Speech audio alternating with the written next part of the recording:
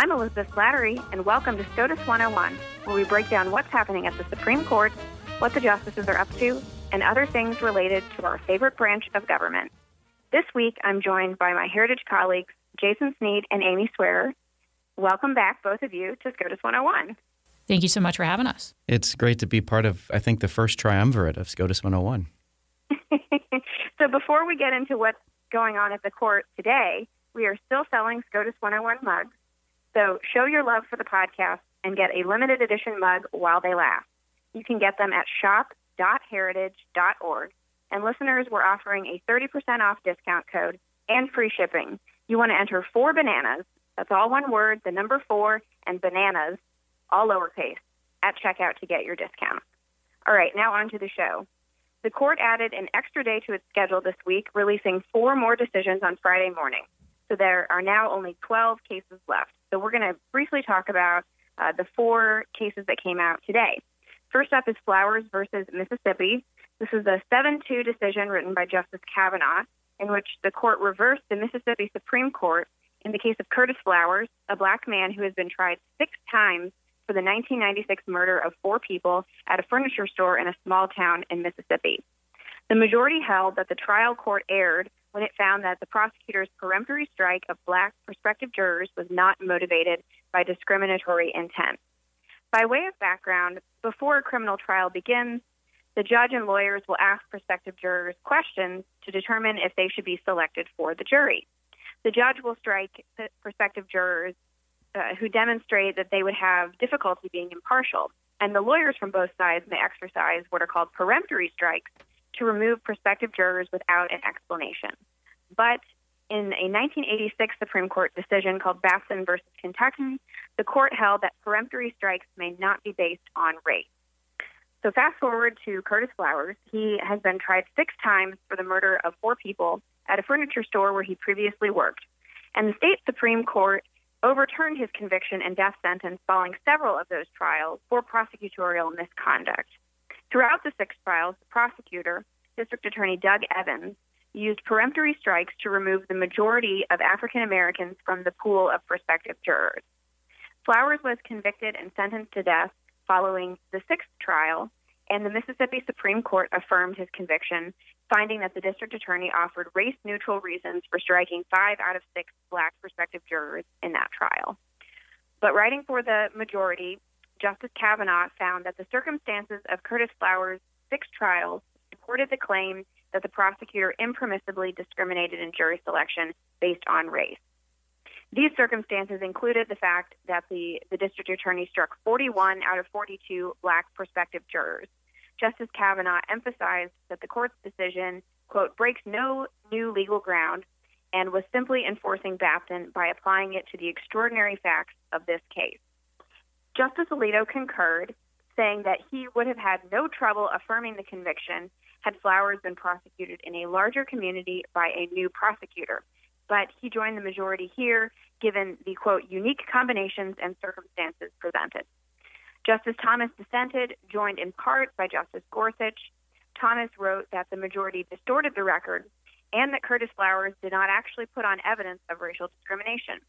In Thomas's view, all but one of the prosecutor's peremptory strikes were race neutral. Thomas also argued, and this was without Justice Gorsuch, that Batson, the 1986 decision, was wrongly decided because it focuses on, quote, the possibility that a juror will misperceive a peremptory strike as a threat to his dignity, rather than on the fairness of trials for the defendant whose liberty is at stake. So now the case has been sent back to the state court. If you want to learn more about this case, there's a great podcast called In the Dark, and the 2nd season is all about the prosecution of Curtis Flowers, which has been going on for more than 20 years. So with that, Jason, do you want to talk about the Rehaif decision?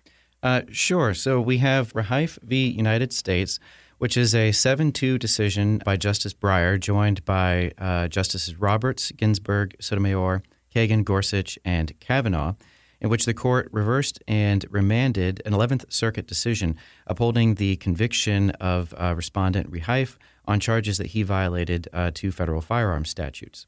Those statutes, sections 922G and 924A2, of Title 18 bar specific individuals, including illegal aliens, from possessing firearms and make anyone who knowingly violates that provision subject to up to 10 years imprisonment. Rehaif came to the United States on a non-immigrant student visa, but was subsequently dismissed from his college on account of poor grades. He nevertheless remained in the country and at one point went to a firing range where he shot a weapon. The government's prosecution followed. This case, though, is not a firearms case per se, but rather deals with the question of whether the government had to prove not only that Rehaif knew he was in the country illegally, but that he also possessed a firearm. At trial, the jury was instructed that the government did not need to prove that Rehaif knew he was in the country illegally. But Justice Breyer, writing for the majority, found that prosecutors did have to prove that. There is a long-standing presumption that Congress intended that defendants must possess a culpable state of mind regarding, quote, each of the statutory elements that criminalize otherwise innocent conduct, and the court found no convincing reason to depart from that presumption. The statute in question, Section 922G, has several elements, and the term knowingly is normally read, quote, as applying to all the subsequently listed elements of the crime. Those elements include the defendant's status as an illegal alien and the question of his possession of a firearm. The government's appeal to the maxim, ignorance of the law is no excuse, does not normally apply where a defendant's mistaken impression about a collateral legal question causes him to misunderstand his conduct's significance, thereby negating an element of the crime. So, in this particular case, the government had to prove that Rehaif knew he was in the country illegally. Justice Alito wrote a dissent joined by Justice Thomas in which he argued that the court's decision, quote, casually overturns the long-established interpretation of an important criminal statute. This reinterpretation will make it significantly harder to convict persons falling into some of these categories and opens the floodgates of litigation, creating a substantial burden on lower courts. The majority, Alito contends, did not ultimately rely on the text, but on its, quote, own guess about congressional intent. Interesting case. Amy, how about the perhaps less interesting case out of North Carolina? I don't know. This may be one of the most exciting cases we've had this term. So this case is North Carolina Department of Revenue v. Kastner Family Trust. So this was a unanimous decision written by Sotomayor in which the Supreme Court affirmed the North Carolina Supreme Court's decision that taxing a trust based solely on the in-state residency of trust beneficiaries violates the 14th Amendment. So a man created a trust in New York State for the benefit of his children. The trustee, who retained exclusive control of the allocation and timing of those trust distributions, divided the trust into sub-trusts for each of the children. And then one of those children, who was part of the sub-trust, moved to North Carolina. The state looked at that trust and said, we're going to tax the assets. And so for the tax years 2005 through 2008, North Carolina did, in fact, tax those assets for about $1.3 million. And it did so under a state law allowing taxation of any trust that is, quote, for the benefit of a state resident. So the trustee sued in North Carolina State Court and argued that that tax violated the Due Process Clause of the 14th Amendment. The North Carolina courts decided that the beneficiary's residence alone in North Carolina was insufficient to establish a connection between that trust and the state. So the Supreme Court agreed with that conclusion and said that under its precedent, the 14th Amendment requires a definite link or a minimum connection between the state and what it seeks to tax.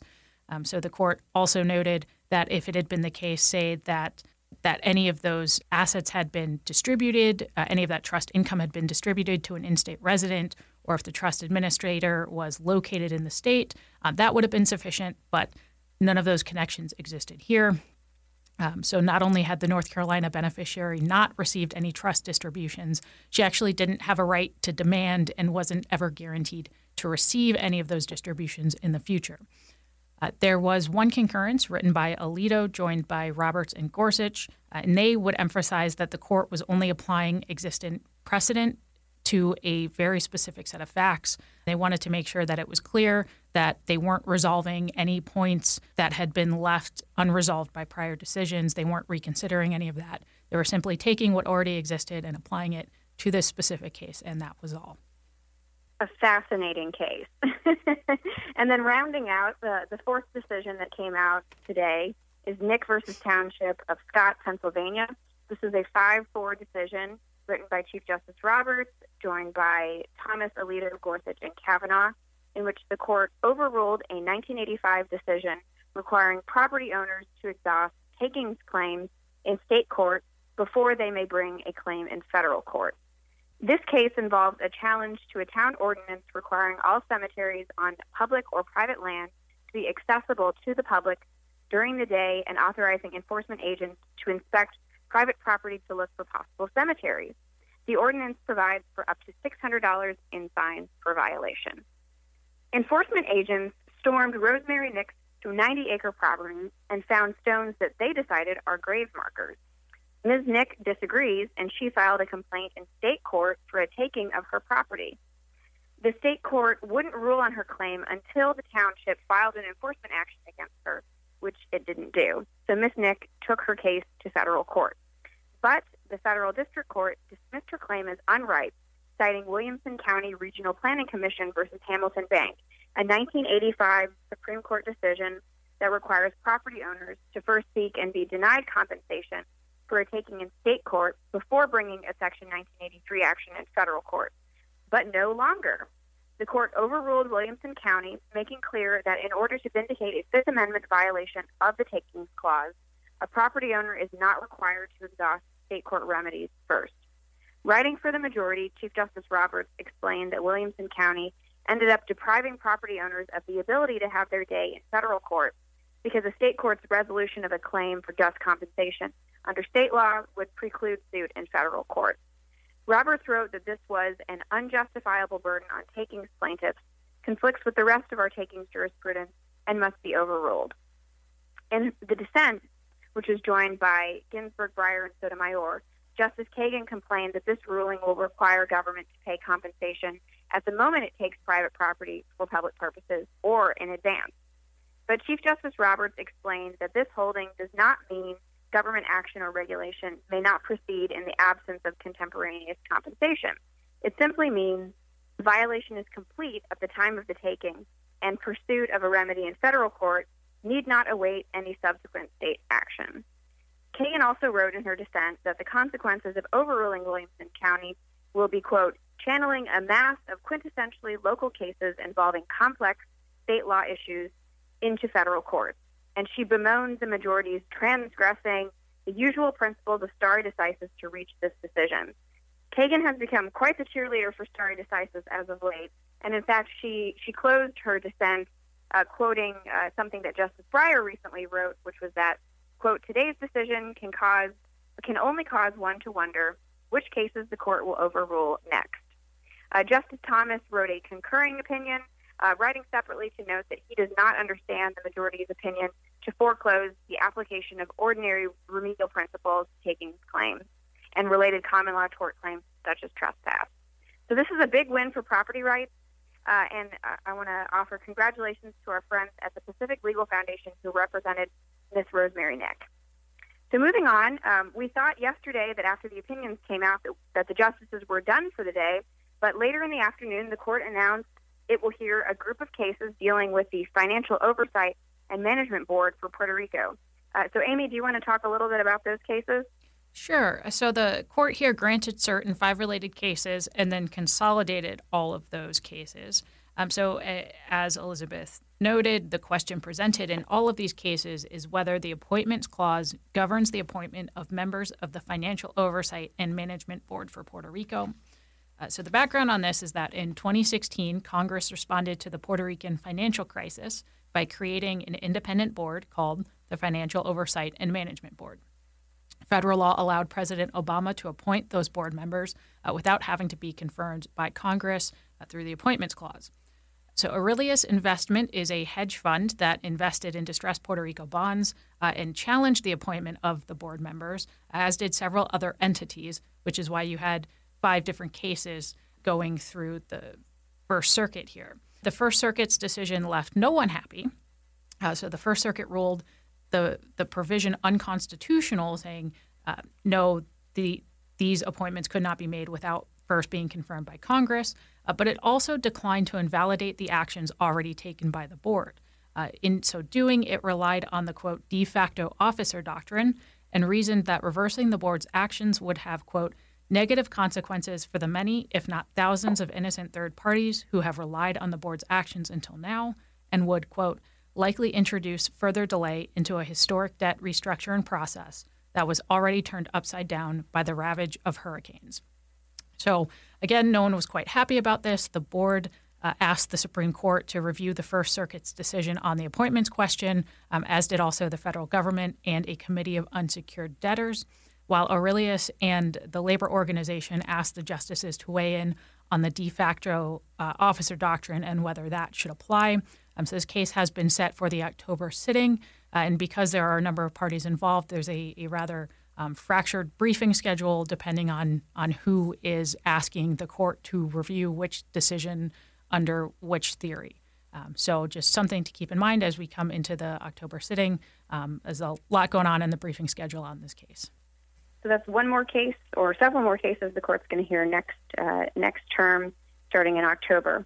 Well, guys, thanks for joining me, and we'll be back next week with the final 12 decisions of the Supreme Court as it rounds out its 2018-2019 term. Thanks for listening to SCOTUS 101. Be sure to subscribe on Spotify, iTunes, or wherever you listen to your podcast, and please leave us a 5-star rating. Please follow us on Twitter at SCOTUS 101. You can email us at SCOTUS101@heritage.org with questions, comments, or ideas for future episodes. And don't forget to check out our SCOTUS 101 mugs at shop.heritage.org. You've been listening to SCOTUS 101, executive produced by Elizabeth Slattery, sound design by Michael Gooden, Lauren Evans, and Thalia Rampersad. For more information, visit heritage.org.